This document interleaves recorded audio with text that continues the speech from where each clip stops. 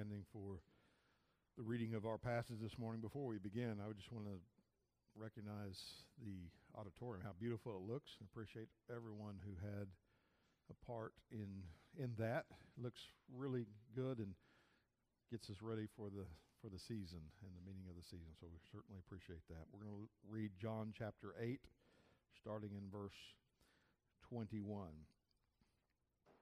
So he said to them again, I am going away, and you will seek me, and you will die in your sin.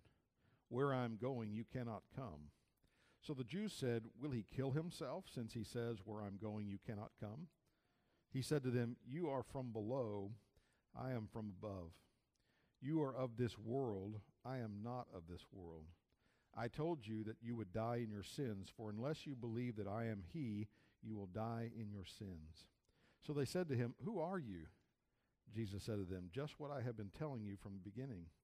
I have much to say about you and much to judge, but he who sent me is true, and I declare to the world what I have heard from him. They did not understand that he had been speaking to them about the Father. So Jesus said to them, when you have lifted up the Son of Man, you will know that I am he, and that I do nothing on my own authority, but speak just as the Father taught me. And he who sent me is with me. He has not left me alone, for I always do the things that are pleasing to him.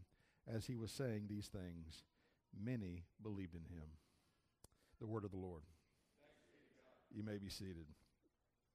Now, we've been following in chapter 8, Jesus going to the Feast of Booths, the Feast of Tabernacles, where we saw that he stood up at the right time and cried out those who were spiritually thirsty to come to him.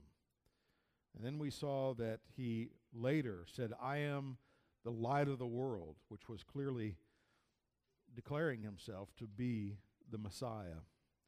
So Jesus was calling out to the Jews, to the Jewish people, to the Jewish leaders, everyone who heard him. He was calling out for them to be saved. But in spite of this, in spite of all of Jesus' teaching, the Jews, particularly the Jewish leaders, refused to believe. They opposed him. They confronted him at every turn. So it became clear that the Jewish leaders were stuck in their unbelief. And in spite of their unbelief, Jesus continued to preach to them. Now, Martin Luther called this section here a dreadful sermon, an appalling and dreadful word of farewell. So why was this sermon, particularly this section, so dreadful? It's because that Jesus is warning here the Pharisees that their window of opportunity to believe in him was quickly closing. So let's look there in verse 21, where Jesus warns of his coming departure. In verse 21, so he said to them again, I am going away, and you will seek me, and you will die in your sin.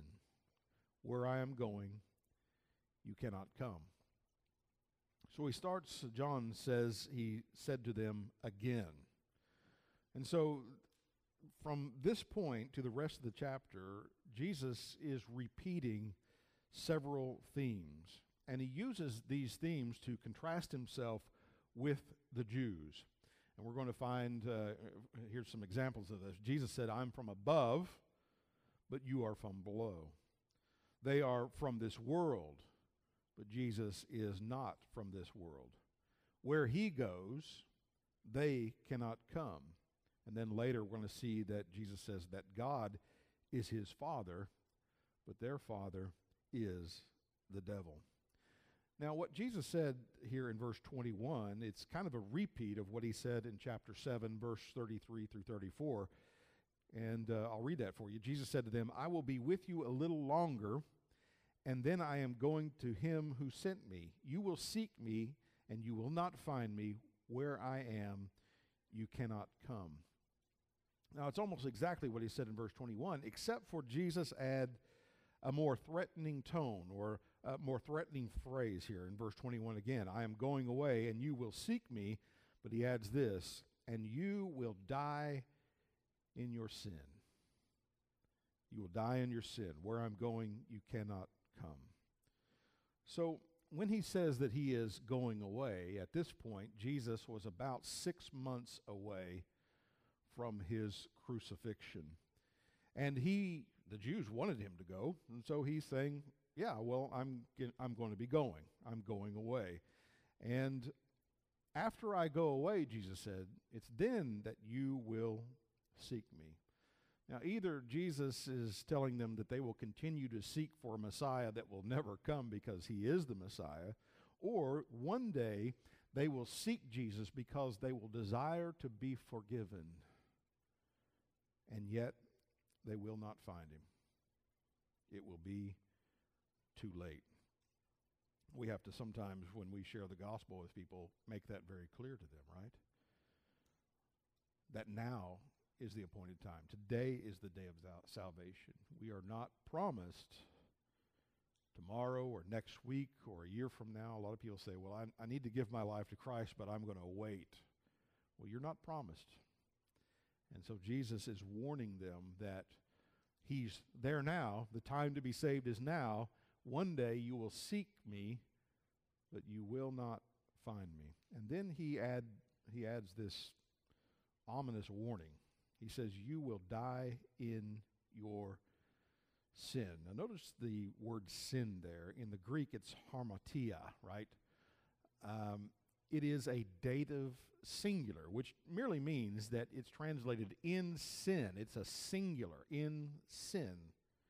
So why did Jesus use the singular here and not the plural, sins? I mean, obviously we're all guilty of sins, so why did Jesus use the word sin here? Because they were guilty of all kinds of sins, but at this point they were guilty of one particular sin, and that was the sin of unbelief. The sin of unbelief. And it is that very sin that will keep anyone out of heaven, right? We are all guilty of sin. Just think, how many times a day do you sin? Oh, multiple, right? And add that times, how long do you live? 80 years? We are guilty of hundreds of thousands of sin. Christ came to forgive us. And the only sin that will keep you out of heaven, the only sin that will keep you from the forgiveness of all those other sins, is the sin of unbelief. And you will die, he says, in your sin. Now this is very different, is it not? When Jesus said, where I go, you cannot come. It's very different from what Jesus said to his disciples in John chapter 14, verses 2 and 3. Jesus said there, in my Father's house are many rooms. If it were not so, would I have told you that I go to prepare a place for you?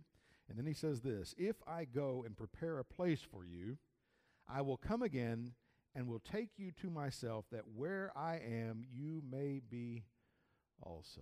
Isn't that a great contrast to these unbelieving Jews? He says, where I go, you cannot come. And then to his disciples, where I go, there you will be also. What is the difference? The difference between belief and unbelief. And so, this is the very point that John makes throughout his whole gospel, right? In John chapter 1, verse 12, he says, to all who did receive him, that is, to believe, he says, who believed in his name, those who receive him and believe in his name, he gave the right to become children of God. That's how he starts out this gospel. And then in John 3:16, if we believe in the Son, we will not perish, but have everlasting life. And John tells us at the end of the gospel, and we've read this many times, we need to remember why he's writing this book to begin with. He tells us in verse 31 of John 20, but these things are written so that you may believe that Jesus is the Christ, he is the Messiah, the Son of God, and that by believing you may have life in his name. So that's why he's contrasting here the difference between belief and unbelief. For the Pharisees, they refused to believe in Jesus. You will die in your sin of unbelief, and you will not be able to go where I am. And then later his disciples, you believe in me, you'll have everlasting life. Wherever I go, there you will be as well. And this is the essence of the gospel. Believe in the Son, and you will live. It's a very simple thing. Very simple. It's amazing more people don't believe, just trust in Christ. Very simple. It's not by works. We can never work hard enough or be good enough to earn salvation. That's why salvation is a gift of God given by the grace of God in Ephesians chapter 2, verses 8 and 9. But the good news comes with a warning. And that warning is that all who reject Christ, if you do not believe in him, if you refuse to trust in him, you will perish and suffer everlasting death. That's an ominous warning. That's not the kind of warning that you hear very often today. It's not the kind of warning that you hear from even from pulpits sometimes. And since the Pharisees are refusing to believe in Jesus as their Messiah, Jesus tells them straight out, you will die in your sin, and you will not be able to go where I go. Now, the Pharisees didn't understand. Well, we saw, I think last week, that they were stuck in willful ignorance. But in verse 22, they clearly didn't understand, or they were mocking him, a little bit of both. In verse 22, so the Jews said, will he kill himself? Since he says, where I am going, you cannot come. Now, in chapter 7, verse 34 and 35, when Jesus said, I'm going away, they misunderstood him there too. They thought, well, he's going to the Gentiles. He's going to the diaspora. But here, they specifically, in a very mocking way, asked if he was going to kill himself. Now, why would they mock Jesus like that? Well, Josephus, the Jewish historian of the first century, tells us that suicide was considered by the Jews one of the worst offenses that a person could commit. In fact, they believed that offense of suicide would land the offender in the deepest part of Hades, because there was no atonement for their sin. There was now, the only exception to this was in response to a military invasion like Masada. I don't know if you have heard that story or not, but when the Romans were getting ready, one of the last holdouts of the Jewish people was the top of Masada. And before the Romans finally got there, there was women and children, all that, and they all committed suicide, and that is seen as a last stand and a noble effort. And still today, the Israeli soldiers are commissioned on top of Masada, and they are told to remember Masada. They are to remember. Before they are completely wiped out and taken captive, they would do the noble thing. Now, the Jews were basically responding to Jesus, saying, well, he must be, if we can't go where he's going, he's probably going to kill himself and go to hell. And since we're the Jewish leaders, we're going to go to heaven. So he must be ready to kill himself so that he would go to hell. And here is another example of the darkness of sin, the blindness that sin creates. Most people in the world believe they're going to heaven. If they didn't, they couldn't sleep at night, right? If they really believe that they were in danger of going to hell. And they have come up, people have been very creative, and sometimes not so creative. They have come up with a simple formula, right? How do I know that I'm going to heaven when I die? Well, at least I'm better than my neighbor, they'll say. Or, I haven't killed anybody. Or I try, emphasis on try, to keep the 10 Commandments. Good luck with that. How's that going for you, right? But there'll always be some kind of a comparison. At least I'm not a Hitler or something. Always some kind of a comparison that makes us feel better and look righteous compared to other people. But we have to point out to people that God does not grade on a curve. There's only one standard, and that standard is Christ, You could also say the law of God, but it's one and the same. Jesus kept the law of God perfectly, right? There's one standard. And so most people believe that they are good enough to go to heaven based on their good works. They don't believe that they need Jesus. They really don't. In fact, if you ask a lot of people, they think that there's more than one way to God. You know, just find your own way. You can go into Buddhism or Hinduism. There's so many religions in the world. Just find your own way to God. But what does Jesus say about that? Jesus said, I am the way, the truth, and the life. No man comes to the Father but by me. Jesus was exclusive. He excluded all other ways. And if I were the devil, I would create a lot of religions to confuse people, to say exactly what they're saying. There's so many religions, how do you know which one is the way? If I were the devil, that's what I would do. I would confuse people with many, many religions. But Jesus is the only way.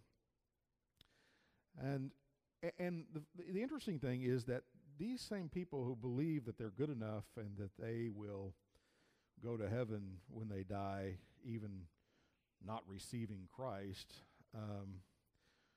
they get really upset and angry when you try to point out their sin, or that you try to convince them that they need a Savior. Why do I need a Savior?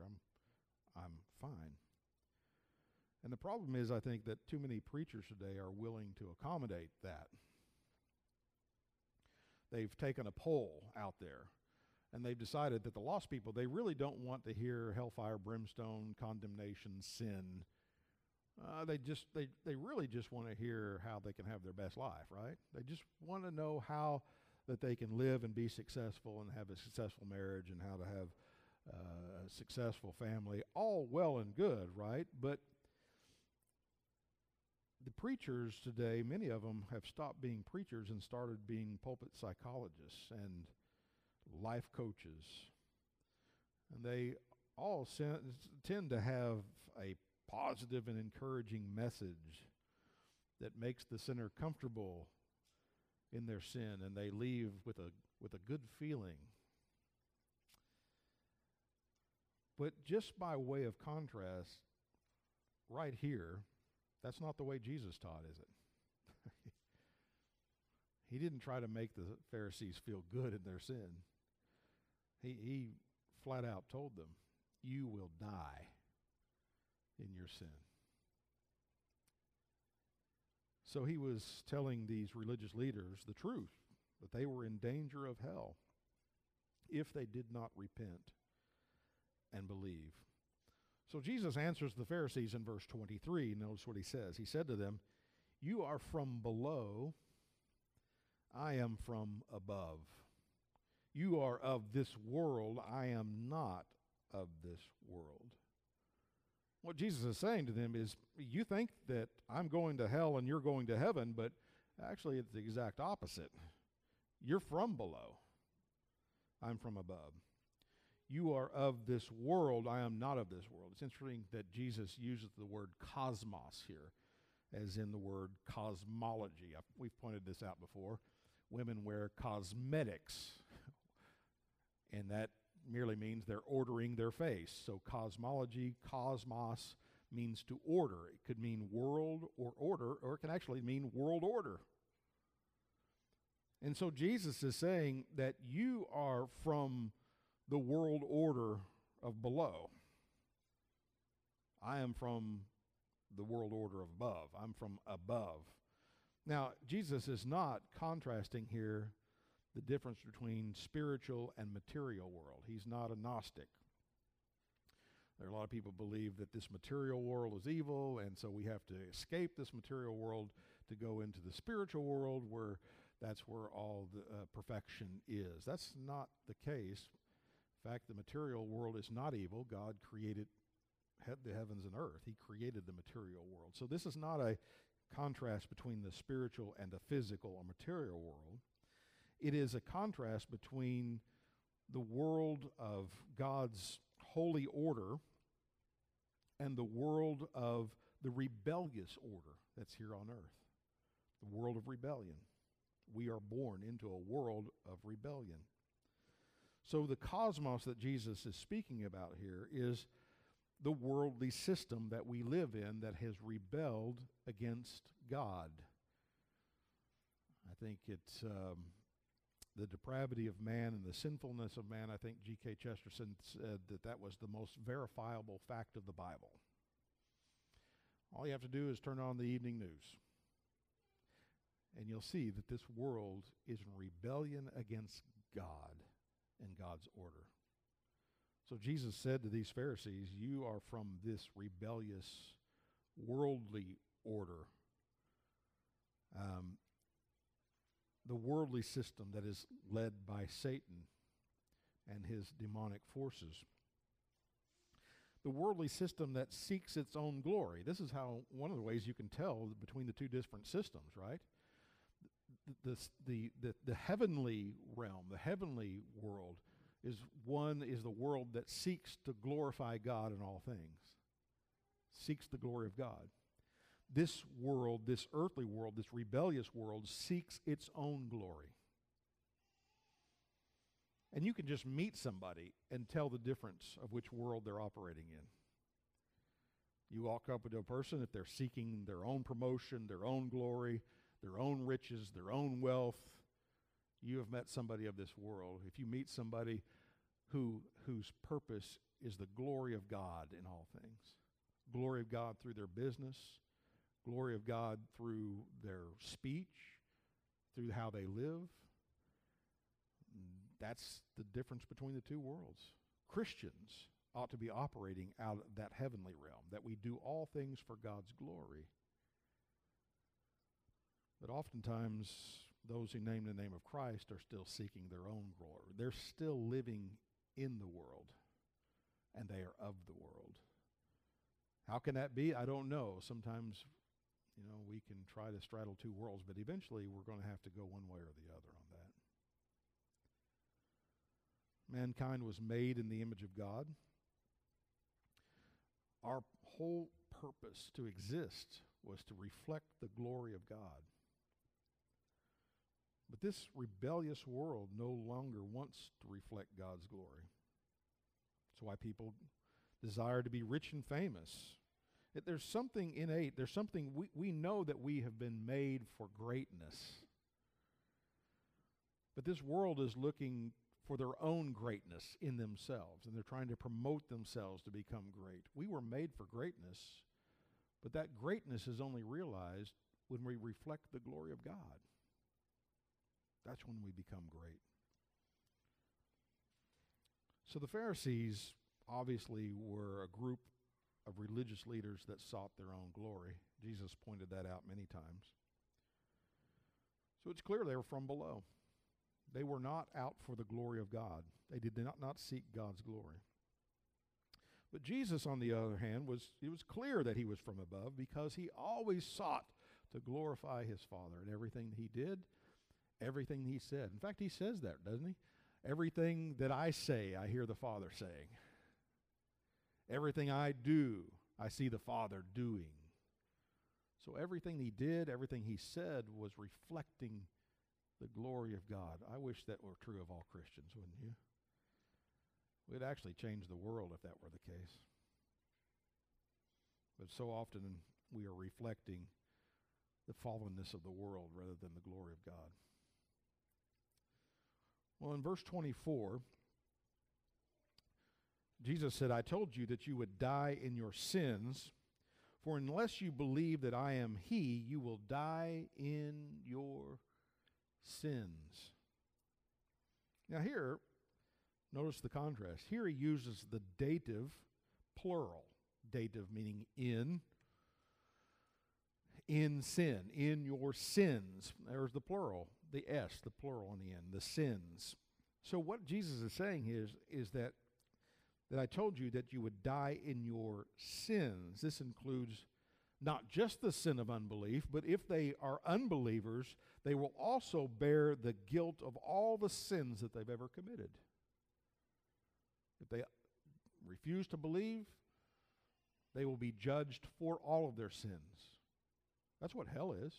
That's what the final judgment is for those who are thrown into hell. Those who refused Christ and his sacrifice to take away all of our sins, who refused to believe in Christ, either Christ will pay for our sins or you will pay for your sins. Which is it? And that's what Jesus is saying. You refuse to believe, therefore you will die in all of your sins. You will be guilty and you will be punished for everything that you have done. But notice what he says here in verse 24 again. He says, I told you that you would die in your sins. But there's a great little word here, but he says, unless. Notice that word, unless. You will die in your sins unless you believe that I am he, you will die in your sins. Now, we've been talking about ego eimi a lot, and we're going to be talking about a lot more in this gospel. You know, ego eimi, I am, the covenant name of God, Yahweh of the Old Testament. And that word he, if your ESV or whatever translation put the he in there, that's supplied. So Jesus literally says to them, unless you believe that I am, you will die in your sins. What is he saying? Unless you believe that I am God, Yahweh, in the flesh, you will die in your sins. And there is a world of difference, by the way, between those who die in their sins and those who die in Christ. You remember when Lazarus died, Jesus said, I am the resurrection and the life. He who believes in me, though he may die physically, though we may die, yet shall he live. He's the resurrection. We all have an appointment with death. Someday, if we're still in this building, many of us sitting in the pews will be right out here in a casket. But Jesus said, even though you may physically die, yet shall you live. I've done many, many funerals. I've done funerals for saved people, for Christians. I've done funerals for lost people. And I can tell you, as a pastor, there's a world of difference between those two kinds of funerals. It's the difference between hope and hopelessness. I can't even describe you some of the excruciating pain I've seen on parents who lost their children, who had no hope, didn't raise them in a Christian home, didn't believe in Christ, and the kind of excruciating hopelessness that I saw in them. Compared to parents who lost their children who were Christians, who were believers, and who had hope in the resurrection, who had hope in Christ. World of difference. Kent Hughes gives two examples from history. One is Thomas Paine. You ought to know that name. He was one of the great intellectuals who helped found this country, and he wrote the book, The Age of Reason, that led many people away from God and many people away from Scriptures. In fact, Thomas Paine's whole life was kind of contrary to God, leading people into reason rather than trusting God. But on Paine's deathbed, this is his final words in Thomas Paine's, on his deathbed, the day he died. He said this, I would give worlds if I had them, that the age of reason had not been published. O Lord, help me. Christ, help me. Here's an atheist, by the way. O God, what have I done to suffer much? But there is no God, he says. But if there should be, what will become of me hereafter? Good question. Stay with me, for God's sake. Send even a child to stay with me, for it is hell to be alone. If ever the devil had an agent, I have been that one, he said. And here's a man of unbelief. And this is what it looks like to die in your sins, to have no hope. Contrast that with Isaac Watts, who was a contemporary of Paine.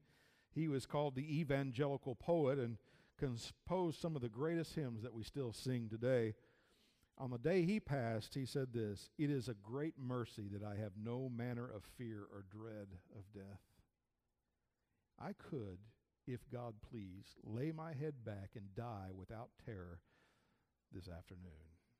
And that's the very thing he did. What a difference that Christ made. What a difference in hope and hopelessness. What a difference in an eternal destination. Well, the Pharisees responded in verse 25. They said to him, "Who are you?" Jesus said to them, "Just what I have been telling you from the beginning." The Greek construction in English, if you were to translate it directly, it is "you who are," which is not unusual for Greek, but it probably tells you that likely they asked Jesus something like this: "Who do you think you are?"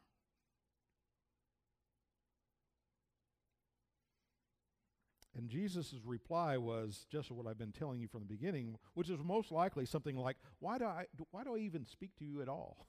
I've been telling you this over and over and over again. In verse 26, "I have much to say about you and much to judge," he says.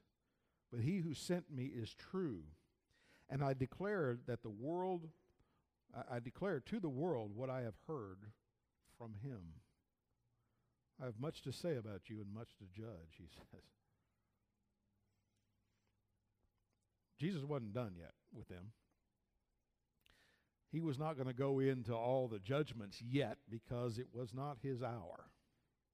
He was going to reserve that to the end. "I have much to say about you and much to judge," he said. Now, if you want to see what Jesus had more to say to them and his judgments on them, you can turn, and we won't turn there, but I'll give you a few examples from, you can read Matthew chapter 23. In Matthew chapter 23, Jesus pronounces 7 woes, judgments on the scribes and Pharisees. I'll give you an example. Matthew 23, starting in verse 13.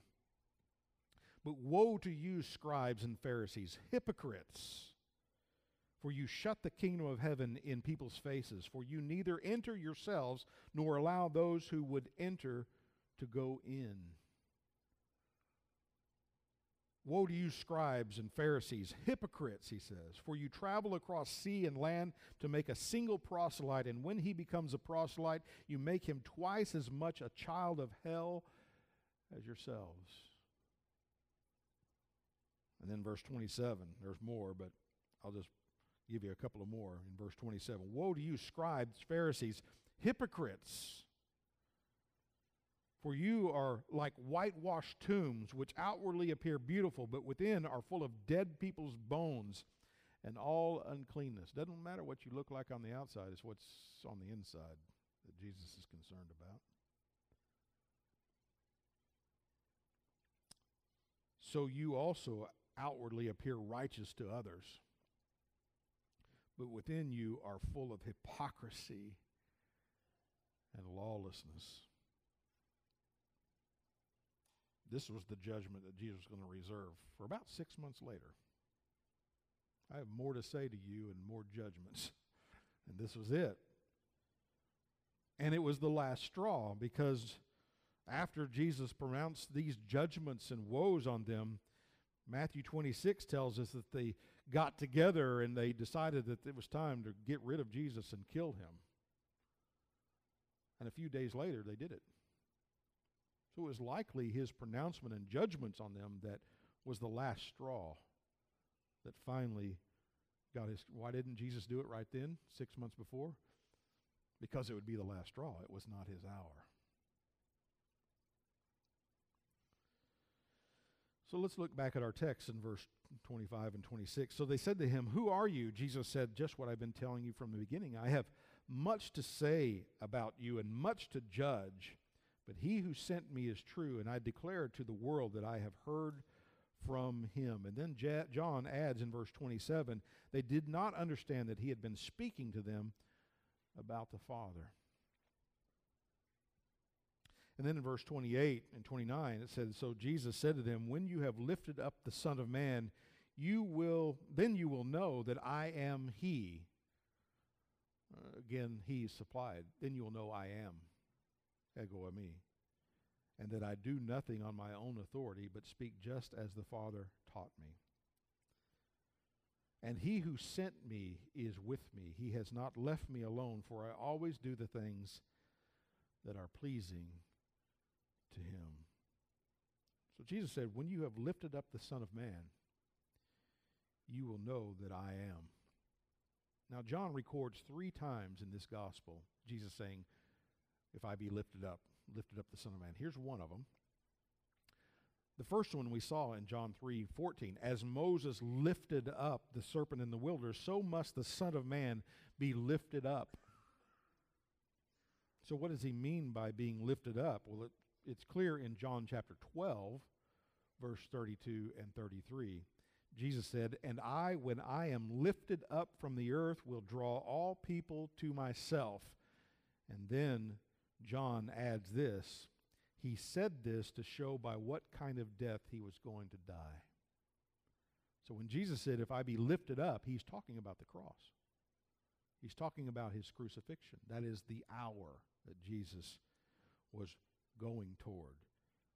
So when you have lifted up the Son of Man, in essence what Jesus is saying, when you have crucified the Son of Man on the cross, then you will know that I am he.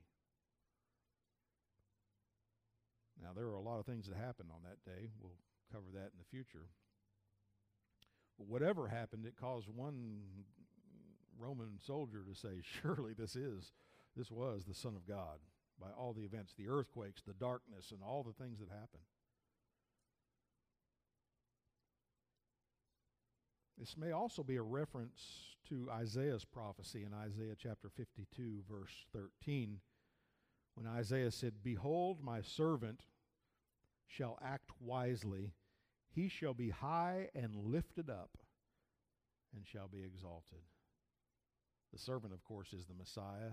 My servant will be high and lifted up and shall be exalted. And what's interesting is, as we read the New Testament, we find that Christ's exaltation is his crucifixion. The crucifixion is the exaltation of Christ. Since he humbled himself as a servant to the point of death, even death on the cross, Paul tells us in Philippians that he is given a name above all names, that at the name of Jesus every knee will bow and every tongue confess that Jesus is Lord. When Jesus is lifted up on the cross, he is lifted up into the Father's presence, and then he will return. After his death and resurrection, he returns to have the same glory that he had before the foundation of the world. And so in a very real sense, the cross of Christ is the glorification of Christ. It seems so opposite, doesn't it? He won by losing. It's his glorification. The world sees weakness there. But for those who are being saved, we see the power of God and the glory of Christ there. In fact, John chapter 12, verse 23, Jesus said to them, the hour has come. He's talking about the cross. The hour has come. That's what he means by the hour. But notice what he says. The hour has come for the Son of Man to be glorified. Christ's glorification and his crucifixion are one and the same. He is glorified by his death on the cross. And at the cross, Jesus is fully revealed. At the cross, the Jews will know the truth that he is the Lamb of God that takes away the sins of the world.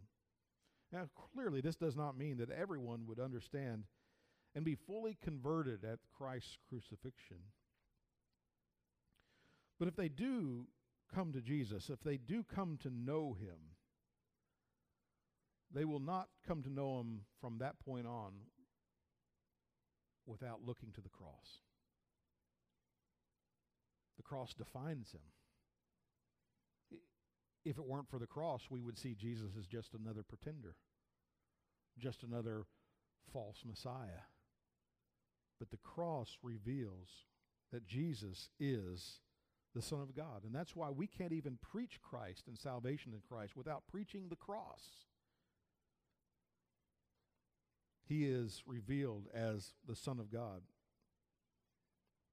We see that Jesus is the Christ, that he is God in the flesh who came to die for our sins.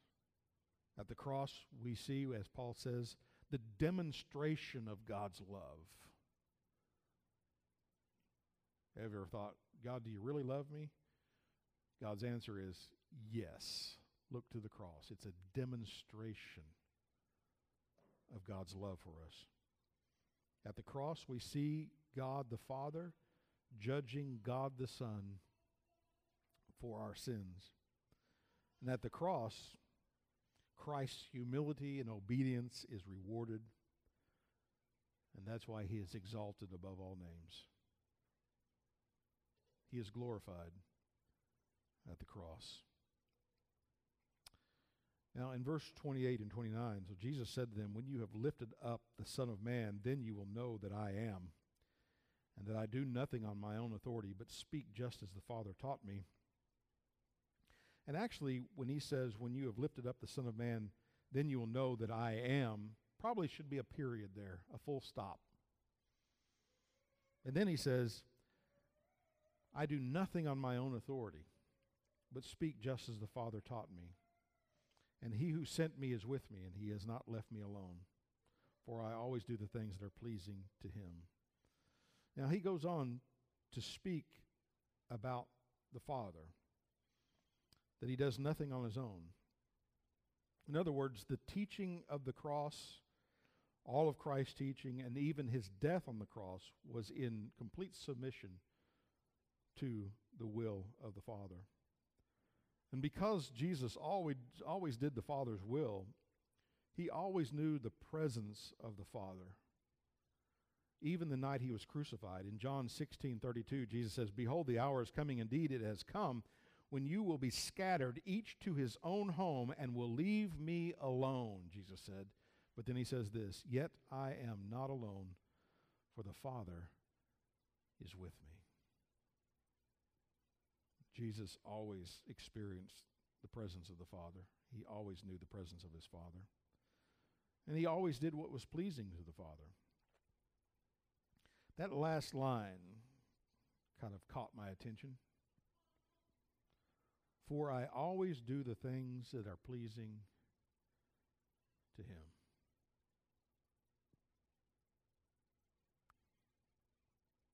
The question is, can we say that? As Christ's followers, as Christians, can we say, I always do what is pleasing to the Father? Unfortunately, we can't, but that's not an excuse, is it?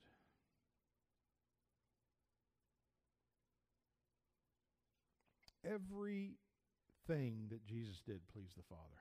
That's the standard. Every word out of the mouth of Christ pleased the Father. Can we say that? Is God pleased with everything that we say? I doubt it. Is God pleased with everything that we do?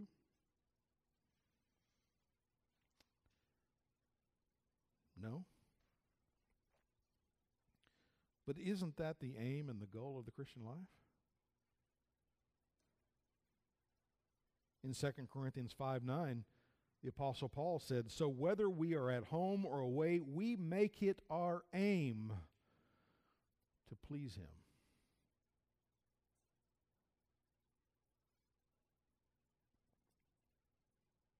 This is what he's telling the Corinthians. Our aim as Christians should always be to please him. Colossians 1:10 says, so as to walk in a manner worthy of the Lord. How do we walk in a manner worthy of the Lord? He says, fully pleasing to him, bearing fruit in every good work and increasing in the knowledge of God. That's our goal.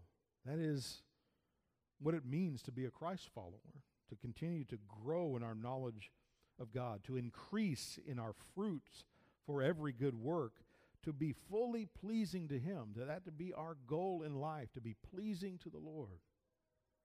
in everything that we say and everything that we do. Jesus always did what was pleasing. He always said what was pleasing, and he felt the presence of the Lord always with him. I think oftentimes we don't feel the presence of the Lord with us because we're not aiming to please him. We're not walking in his will.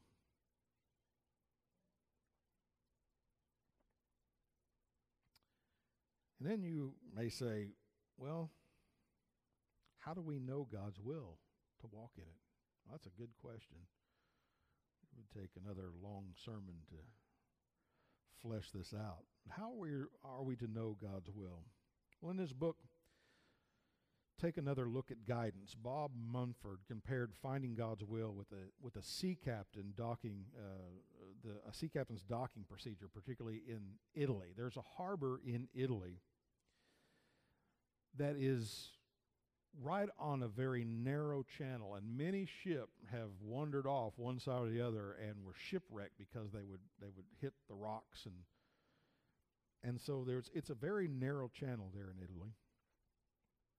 So one of the things that they did to help guide the ships in the port is they put 3 lights out in the bay toward the shore.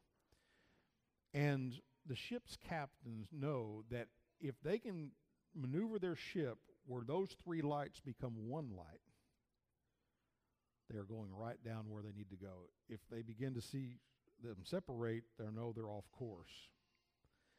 And Mumford suggests that God has also provided 3 beacons for us. And the same rules of navigation apply. These 3 lights must line up before it's safe for us to proceed. And the 3 lights in the harbor that guide us is, number 1, the Word of God. That is the objective standard, God's Word, right? So God's Word. We know that according to God's Word, just from the wisdom of God's Word, right there, we will have the wisdom to be able to make godly decisions. He gives us his word so that we would be wise. So he guides us with his word. And then he guides us with the Holy Spirit. Remember, he said the Spirit will be in you, he'll be with you and in you, and there is the witness of the Holy Spirit. That is kind of a subjective witness. It's inside of us. And so the Word of God and the witness of the Holy Spirit need to line up. And then finally, the circumstances of our lives, the divine providence that God is working out within us, those need to line up. And so the Word of God, the Holy Spirit, and the circumstances need to line up. And when they do, they will guide us in the will of God. Now, George Mueller said something very similar to this. And he's talking about the importance of not just having the Spirit, but also the Word. Because the Spirit can be very subjective. And a lot of people say, well, God told me, to go do this. And that could, well, he didn't tell me. He told me to tell you to go do this, right? You ever heard that? God told me to tell you. That could be very subjective, but it needs to line up with the Word of God. And Mueller says this. He says, I will seek the will of the Spirit of God through or in connection with the Word of God. The Spirit and the Word must be combined, he says. If I look to the Spirit alone without the Word, I lay myself open to great delusions also. If the Holy Ghost guides us at all, he will do it according to the Scriptures and never contrary to them. Jesus always knew what the will of the Father was. He had that kind of relationship with him. You and I oftentimes struggle with that. But he gives us his word, he gives us his Spirit, and we know that his providence is working, and when those things line up, we can know and do the will of God for his glory. And that's why we do it, right? Not for our own glory, but for the glory of God. That's why we do everything that we do, or at least we should do it all for the glory of God. Now, what's great in verse 30, and I close with this, it says, and he was saying these things, many believed in him. Now, next week, Jesus is going to help them to know what that belief entails. So many may believe on the surface, some may really believe, and so next week Jesus is going to help them discover if their belief was genuine or not something that we all need to know as well.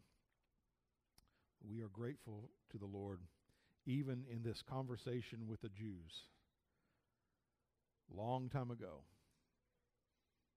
that we can gather from this direction and a word from the Lord.